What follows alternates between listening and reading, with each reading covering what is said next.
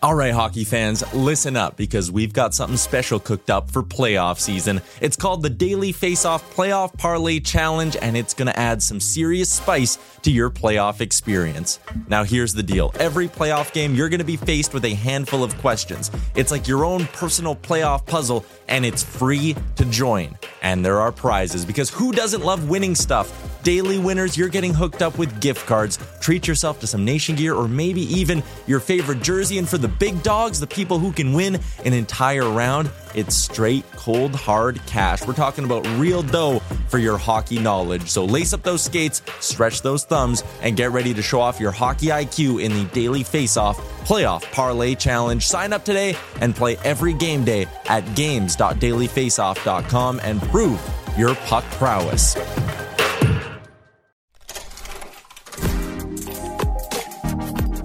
This is a Web Canopy Studio production.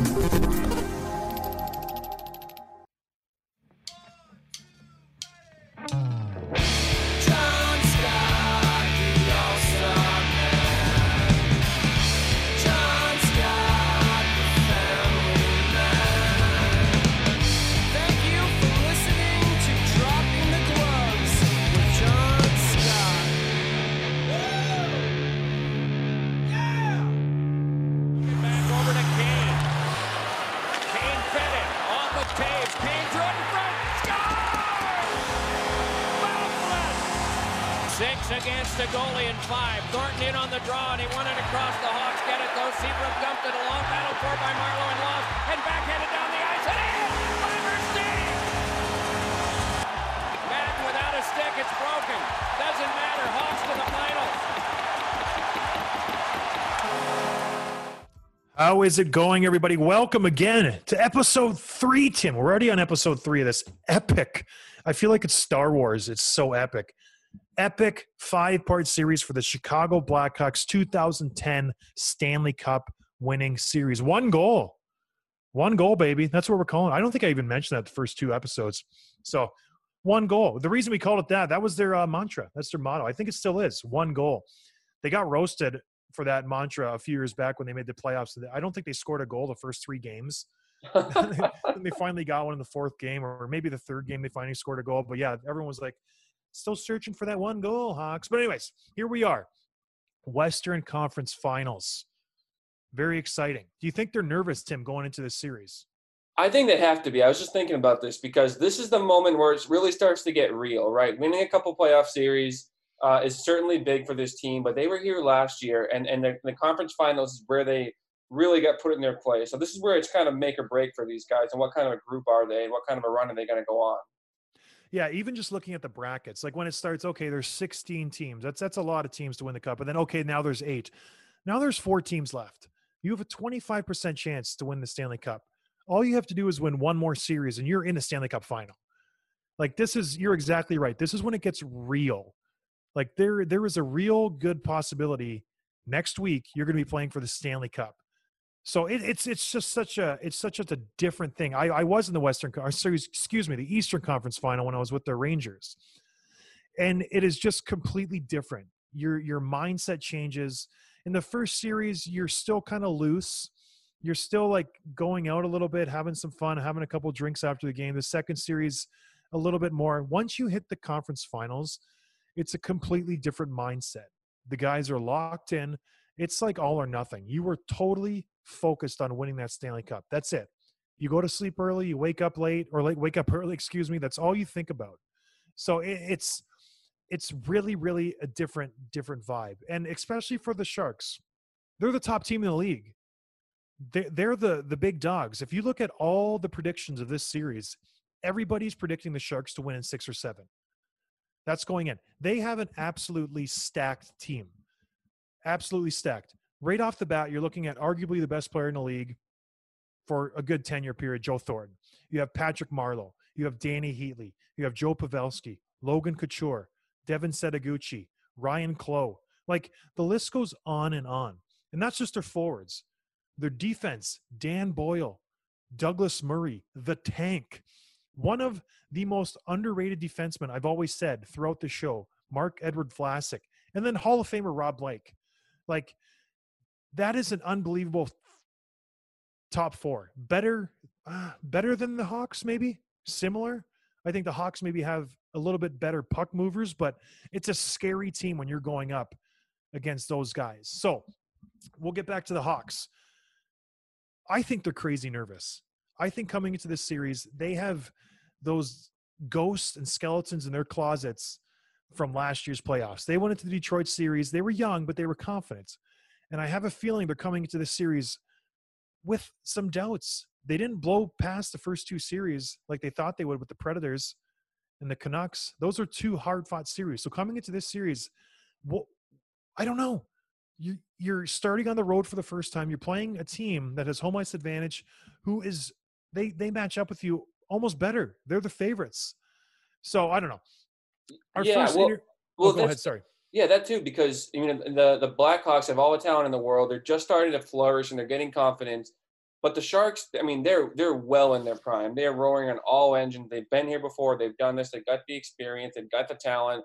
They're a well-oiled machine. And I think it's kind of like, it's seeing yourselves maybe 5, 7, 8 years more experience, talent, that kind of thing. So it's interesting to see, like, how does this young, flourishing team go up against a team that's been here before, that's already the best? And I would see them being nervous, and I think anyone would have picked the Sharks in a 7-game series here. Yeah, we'll get to the interview pretty quick, but I just want, you're absolutely right. You're absolutely right. These guys, Marleau, Jumbo, they're 30 years old. Danny Healy, 29. They are in their prime. This is where the Hawks hope to be in 4 or 5 years. So I just think maybe the Hawks are a little nervous. I don't think they're intimidated, but I do think they have that seed of doubt in the back of their head. Well, okay, if we don't win, I understand why, because these guys are more experienced. They've been here before. They know how to win, and this is their time. So that excuse mechanism is, I think, in the back of their head. So with that being said, let's move on. So our first interview is with a former Shark, Brian Campbell, Soupy, my former defensive partner when we played together. I really wanted to get Soupy for this series for 2 reasons. A, he played for the Sharks, and him leaving San Jose was a big, big surprise.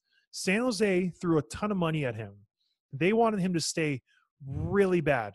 When he hit free agency, he was the top defenseman on the market.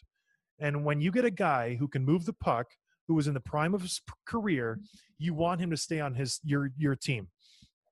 So for him to leave San Jose, a proven winner, and to sign with the Chicago Blackhawks, who at that point still were a pretty garbage team, let's be honest. They had some good draft picks with Kane and Taves.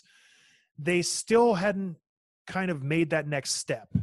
They were still a kind of afterthought when you thought of teams who could contend for the cup. So for him to leave San Jose, a proven winner, a team that was competing for the cup every single year, and sign a big 8-year deal with the Chicago Blackhawks. And mind you, the Hawks didn't give up big deals this time. They were still a small market team when it came to money. And it's funny to think of that way. 10 years moved on where they're giving guys massive contracts, the Canes, the Taves, the Keiths, the Seabrooks, the Hosas. Soupy was the one who kind of started that. He was the first guy who came in there and opened up the piggy bank. He signed a $57 million deal to kind of start this trend and turn the Hawks from a maybe pretender into a contender. And this is, I'm fascinated to talk to Soupy about this. So let's get to Brian Campbell. We'll touch on the series. We'll go through his background a little bit and how he got to the Hawks and why he chose the Hawks. I'm super interested to hear why he chose Chicago. So anyways, let's get to the interview. Soupy. Giving up to Matt Carl. Nice little move to get it to Pronger. Oh, man! Run into was Billy Leno by Campbell, and he is shaken up. Big time hit there by Brian Campbell, stepping up to Billy Leno in the neutral zone. All right, so 2010. I want to back it up to 2008. You're a free agent, the best free agent available on the back end. You get signed to Chicago, and I've talked to a lot of people. It was that moment that the franchise kind of switched. They had the young guys, but they never really opened their wallet. Did you know that signing there, that you were kind of changing the standards there, almost the mentality going there? In a way, I think because you talk to players previously and that had play there, and they're like, "Don't go there." It's a. Yeah. But when I played in San Jose, we played in Chicago at the end of the season. I was traded there, so I played the last, I think, 20 games in San Jose. And we came and played a game in Chicago, and it was the night that they brought Bobby Hull back and Stan Mikita. The building was packed. The vibe, you could just tell. But I still wasn't 100% certain on that all when it came to the signing day. And I really enjoyed San Jose. I grew up with Joe Thornton, played hockey with him growing up. And as you know, Johnny's one of the greatest, human beings, teammates out there. Yeah. So it was hard. It was hard to make that decision and not go back to San Jose. It wasn't a fun. Sometimes when you're a free agent, it's not a lot of fun. That wasn't a lot of fun, but at the end of the day, I made the right decision. I know I made the right decision to come to Chicago, and then, you're like, wow, like you're seeing the feedback, and they kind of bring you through the town. It was pretty cool and exciting at the same time. Well, it's perfect you touch on San Jose. So fast forward after that free agent signing, 2 years, you're playing them in the Western Conference Finals. Yeah. So that year, you're the two top teams. San Jose wins the President's Trophy, like a stacked offensive talent. They got Pavelski, Thornton, Marleau, Heatley, Setaguchi. They are loaded. Yep. Everyone predicting this series said Sharks in 6, Sharks in 7. You guys had just swept. Gosh, who was it? We played Vancouver the series before and beat them. I think it's 6 games. 4-2. Yeah. So yeah, you're coming off that. San Jose just whipped up Detroit. What is the mindset going in, especially since San Jose just beat the doors off Detroit, who beat you guys out last year? What are you guys thinking going into that series? Yeah, you even rewind it after I signed in Chicago. I think San Jose the next year started off the season like 16-0, and I'm like, oh my, like what did I do? And we were like I think we were around 500. But going into that series, we beat Vancouver in 6 games. So we just left from Vancouver to go to San Jose. And our series didn't start for 5 days. So we're in the hotel in San Jose. There's not a lot going on in San Jose, as John knows. It's a beautiful area, beautiful town. But so we were like just all together for 5 days in the hotel. Like as players, we practiced. We'd had, you have a lot of laughs. You enjoy it. The Blackhawks set up this whole room with video games and food where you can sit there and watch hockey, kind of like you're just kind of hanging out in a locker room in a lot of sense. So, then getting ready for the series was, it was exciting. It was nerve-wracking. I think nobody wanted to win more than I did. We knew how good these guys were. It was almost like whoever wins that series is probably going to be winning the Stanley Cup in a lot of sense. So we were just gearing up for it, but we spent that time together and prepared for San Jose. So, and then just kind of going into the Shark Tank, we knew it'd be loud. We knew what we were going into. And I don't know, it's just, I still can't believe that we beat them the way we did. I know game 1 was really close and they were all over us, and maybe they probably, they outplayed us in certain parts of that game, but we found a way to get that first game. And then, as a road team winning a game 1, you gain a lot of confidence going through that series. So you're going in there, you would say you were like a 3-4 D-man behind Dunks and Siebes? Yeah. Yeah. Who did you match up against? Did Q say anything to you guys? Like, hey, you're going to take on Marleau's line, or you're going to take on Pavelski's line or Couture's line? Like, well, Joel's big on matchups. So Duncan and Siebes were going to be taking the Thornton line. We knew that. I know we had, you try to think back to even their second line, like Ryan Clough was on that. They had a great, like, so we had a solid team. Yeah. Yeah, they were really good. I guess Thornton Heatley and maybe Marlowe were kind of sometimes on their top line. Mm-hmm. And then we would match up against the second. We kind of take the other lines. The rest of us defensemen would take the other lines on from there. So I don't know. I felt great in that suit. I knew how big it was for me. Having played there, I got booed every time I touched the puck, which was the best thing that you can possibly get. So that was, I think that was, it was enjoyable that way. The fans did not like me there whatsoever. So I don't know. We just got going on that series. We got that game one where I don't think we played our best game, but we found ways. And I think the score was 2-1 in game one. I could be totally wrong. No, but it was 2-1. Game two, you guys won 4-2. And then game three was the OT win. Yeah. And then we kind of rolled them from there. So, but winning 2-1 and even in game two, I think we were up 4-1. We kind of dominated game two. And with San Jose in the past that they've had in the playoffs, it's just a case of let's put some bad thoughts in their mind, basically, is kind of the attitude that you kind of have, because you knew they were a great team, but they were still a little fragile from all the years previous. Yeah. Is that what the mindset was going into game three? Like, you pretty much cracked them the first two, but you did have that hiccup in a previous series where you went up, and then I think it was versus Nashville where they came storming back. Was that in the back of your head?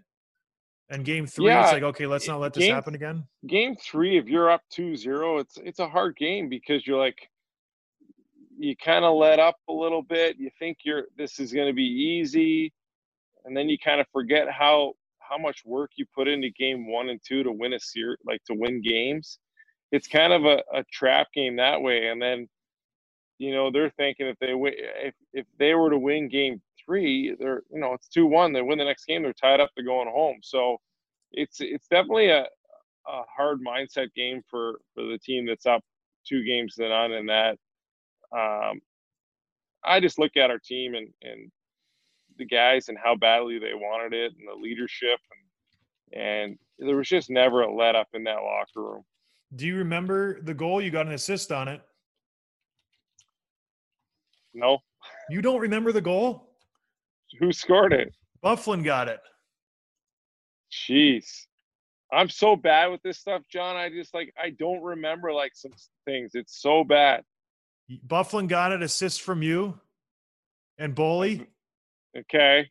I just watched the series too on they played all the series here on Comcast, and so I watched all the games going through the whole playoffs again. I do remember parts of it, but I'm bad that way.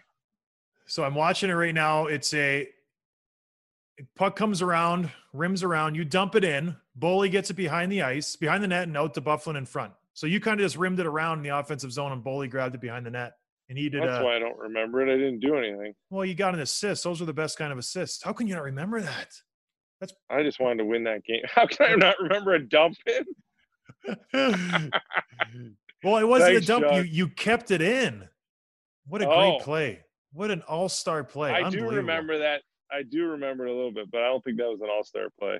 One of your guys shot it wide versus Stieg or somebody, and you kind of ripped it back behind the net. And Boley, nice pass to Buff in the middle. You are just – how many – yeah, what a goal. So did you know after that game 3 you guys were going to win that series? Was it game over, lights out? No, I don't think it's game. I don't know. We just never thought of that mindset. I don't think you thought of it as game over, but you felt like you had them pretty good and felt like that they were hopefully ready to fold the tent in a little bit. That's kind of the aspect that we were probably looking at. Okay, these guys, hopefully they fold it in, but you still got to put that work in and grind through it and get that series done, because we had played 6-game series before that, and it's never beneficial to go too long in the Stanley Cup playoffs. I know more teams, Boston's gone 7 games, I think 3 or 4 times, to do that in the playoffs, but it's not a beneficial thing to play too many games more than you have to in the playoffs. We talked about Marian Hossa just went into the Hall of Fame or whatever. We played. It was actually in San Jose. We played, and it was the 2010 year. We had signed Hossa that summer, and he had to have surgery on his shoulder, so he was out for, I don't know, probably the first 40 games of the season, maybe 45 games, and he came back and played in San Jose. He had 2 goals that game. And, like, I know Marian Hossa is a good player. Until you play with him and then see more and see it on an everyday basis, then we were just like, everybody on the bench was on the, like leaning on the bench, because he scored the second goal was a breakaway. He scored in the first period, and then he scored again. It would have been in the second period on a breakaway. And it was so easy and effortless. We're like, wow, we had a good team, and now we're picking up this guy. It was, after that, I just felt like the team just was climbing at an all-time pace and just wasn't going to be stopped. And I know everybody in that locker room knows his first game was in San Jose, and when it was and what happened and the breakaway goal. It was just like, we were all just laughing on the bench.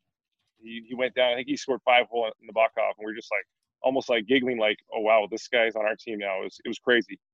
That's pretty funny. So, oh gosh, I can't even imagine getting him like a late season pickup. When you win the Western Conference Finals, did you guys pick the trophy up? Were you guys superstitious? I can't remember. I don't know. We didn't pick it up then. No, we did not. Jonathan didn't. But I think after that, I think in the following years, obviously I wasn't there, but he might have then. But that year he did not. How was the plane ride back? Plane ride, you know what? We were so all business at that time.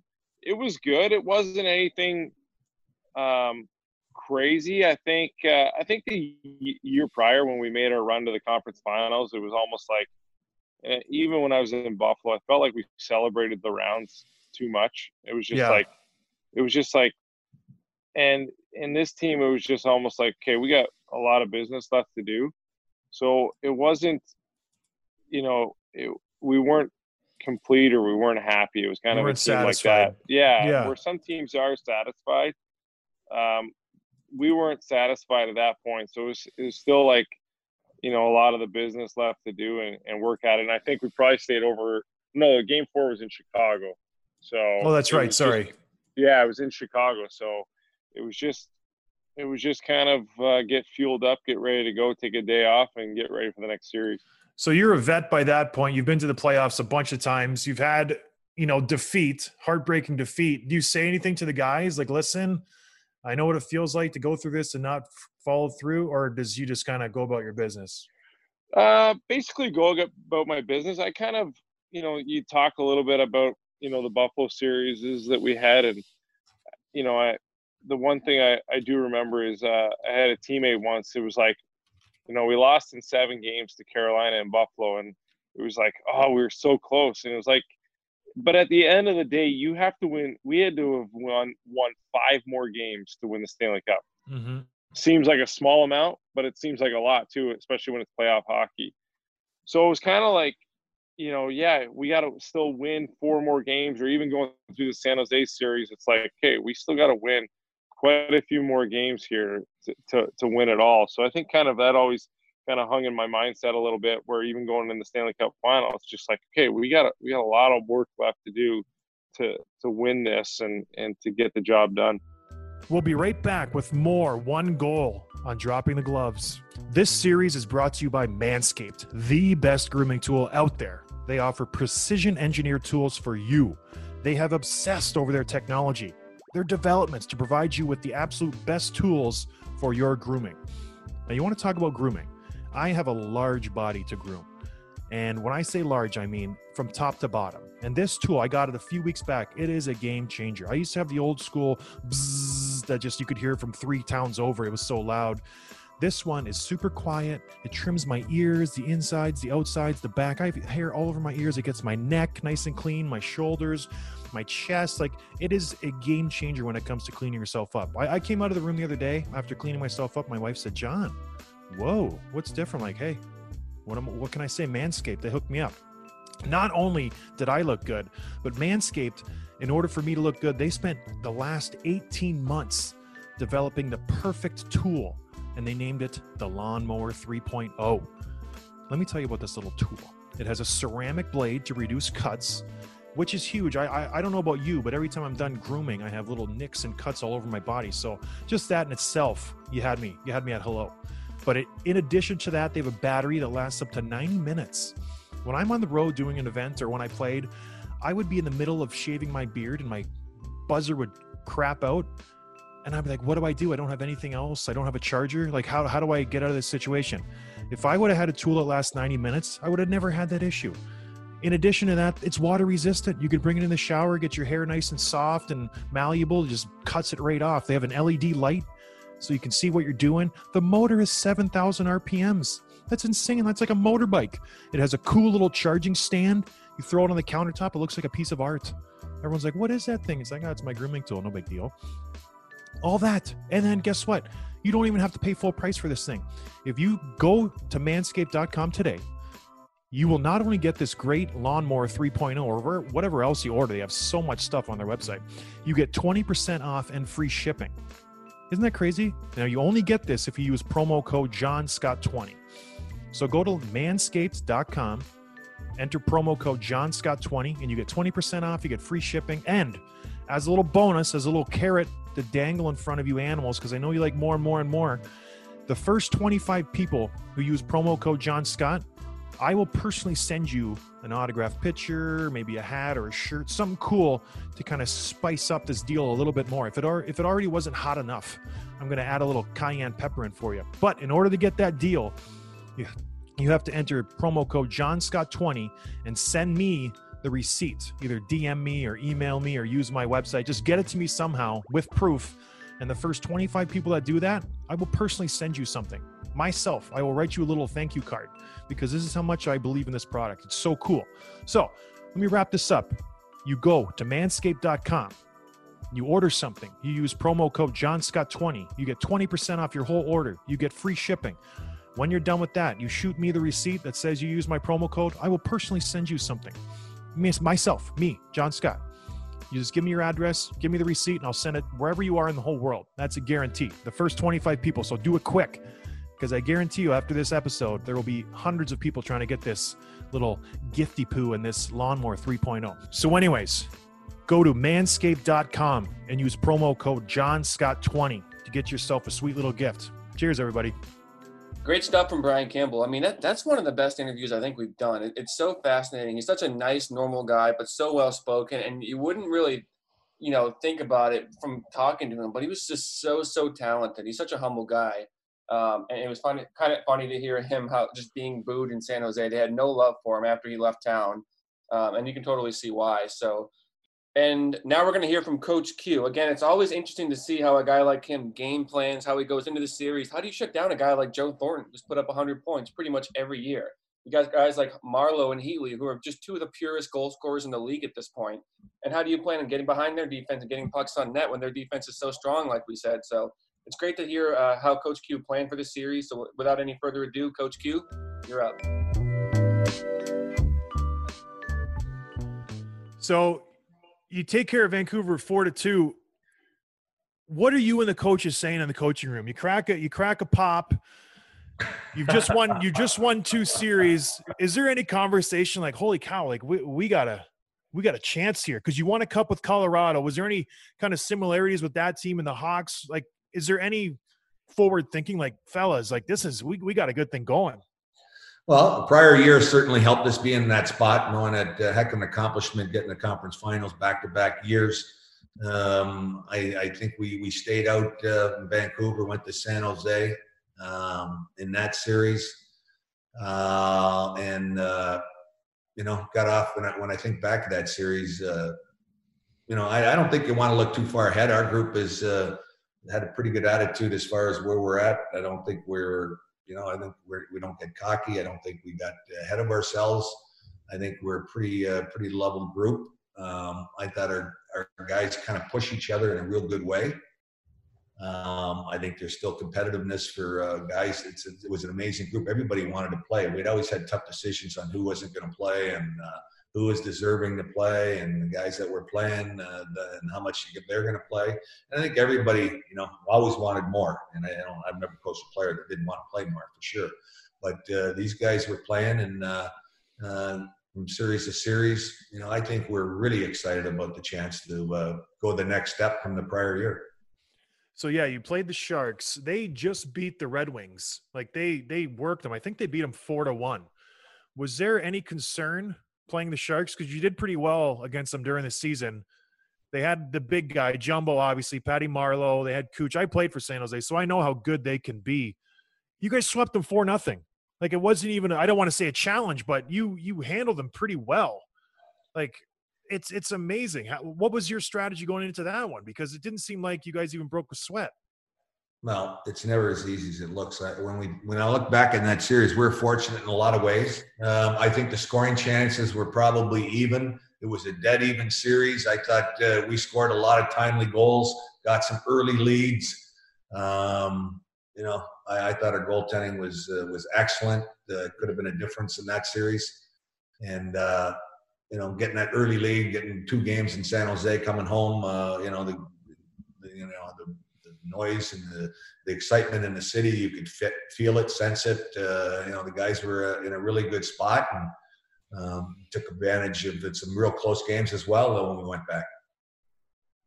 The score of that series isn't anywhere indicative of how close it was. It was a lot closer than it was. It wasn't an easy series. Yeah, the games were 2-1. There was an overtime game, 4-2, 4-2. But I think, again, that experience might come into play where when you get in those situations, did you have certain guys that you could trust? If you were up 1 or down 1, you knew you were going to throw out Boley, or like you said, it was a shorthanded goal versus Nashville, you threw Kaner out. Did you have certain guys who you trusted? Like, I'm going to throw you out more in this situation?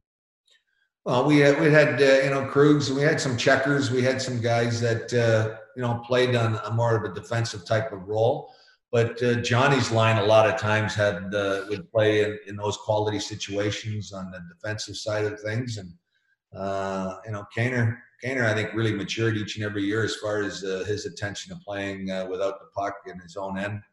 So it's almost like our group. I was comfortable just about no matter who against who at any time of the game on the defensive side of things, and that's a pretty good situation as a coach when you got that trust across the board. I want to ask about Game 4. Duncan Keith takes a stick to the face and loses a whole bunch of teeth. I mean, talk about hockey tough. I think he was gone for 5 or 10 minutes and came back out with some quick dental work. I mean, do you remember what do the trainers tell you? Like, what do they do back in the dressing room to fix that? And then, I mean, as a coach, like how much does it matter to have guys who will just play through injuries like that? Well, he's a competitor. Dunks loves to play, wants to be on the ice. When he took that shot, he said, oh, gee, this could be serious. And then you lose Dunks for an extended period of time, comes back, plays great, dominates. I think it was an afternoon game. And Dunks is, he was very important for our team as well, as knowing that he played all the big minutes and matchups, and teams would try to get after him, try to wear him down, and look at different series, how big an influence he was. But that was one situation that did stick out. Him coming out of that situation and getting out there playing almost every other shift as well the rest of the game, and was great doing it too. So, Dunks played hurt a lot of times. He'd never complain and still play 30 minutes a lot of nights. Yeah, he averaged 30 minutes a game. That's great. Like, him and Steves, what a luxury to have a pairing like that, to be like, yeah, just take up half the game, you guys. We'll figure out the other half. And how much does it rally the boys when they see him coming out of the tunnel with just, is just purple mouth, but he played anyway? I think the guys have an appreciation. Dunks is well liked by his teammates, and I think as a group, we know it's playoff hockey, and there's sacrifices that are going to be necessary, and then you see him come out in that environment, knowing that, hey, I'm not going to miss this, So that's kind of the Dunks, anyways. But that it shows that no matter what time, he's going to do whatever it takes to win and help his team and teammates. Yeah, I wouldn't expect anything else. I would be a little more concerned if he didn't come out, because that guy, you'd have to drag him off the ice. He is just I play with a lot of players, and he's something special, that guy. Yeah, So- not a big guy, but you're not going to get him off his game. No, not at all. He scared me playing against him. He goes crazy sometimes. He's like, okay, just give him some space. Don't go near him. That guy just created his own space. That was cool. He just really thinks about things, and he lets the players, like I said before, have a little rope. What I thought was interesting about this series is the prior series, you only really had to key on a few guys to shut down those teams.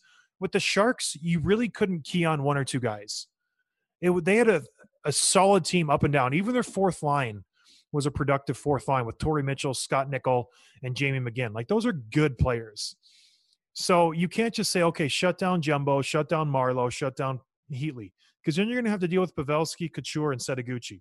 Like, you had a solid lineup, and for a coach, then you get into the chess match of matching lines, who you're going to try to get against who, this and that. And it just is really, really, and I know the Hawks had a deep lineup, so that might have helped in their favor, but this is when really coaching comes into play. The chess match during the game on the ice when you're live, who's going, who's not going, and they shut him down. I'm telling you what, Joe Thornton got 1 assist this series. He was -5. Like, this guy is a perennial MVP candidate. He's a first ballot Hall of Famer. And this is the biggest stage, and you limit him to 1 assist and -5. Like, that is glaring. That is a massive, massive stat. So he obviously outdid himself that series. Coach Q he's a genius. He really is. He doesn't get, well, maybe he does get his due. He's making 10 schmil a year in Florida right now. So he does get his due, but he coached a masterful series.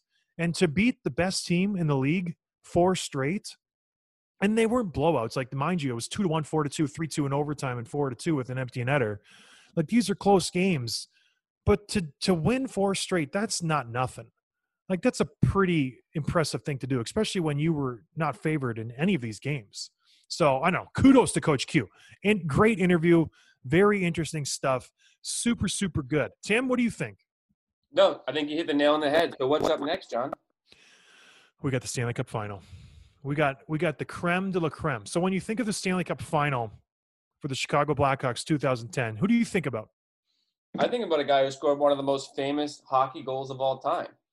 When you think about winning a Stanley Cup, when you're in your backyard, when you're role playing, it's always Game 7, overtime, right? Winning the Stanley Cup. This one wasn't quite Game 7. It was Game 6, overtime, Patrick Kane. We got Patty Kane on this episode. Right? Like, come on, give it to me. We got number 88, Patrick Kane, in the next episode. Like, if you don't listen to the next episode, I don't know what's wrong with you. You're not a hockey fan. You're not alive. You have no pulse. So I hope everyone's doing well, and I expect you to tell all your friends and your relatives and your enemies and people you don't even know. Just tell them on the street. You need to listen to episode 4 of this 2010 Stanley Cup docuseries that John Scott's doing, because it's going to be an insane episode. It's going to be great, and I am so looking forward to it. So anyways, hope everyone's doing good. Stay safe, and we'll see you next time for Patty Kane in episode 4. Cheers.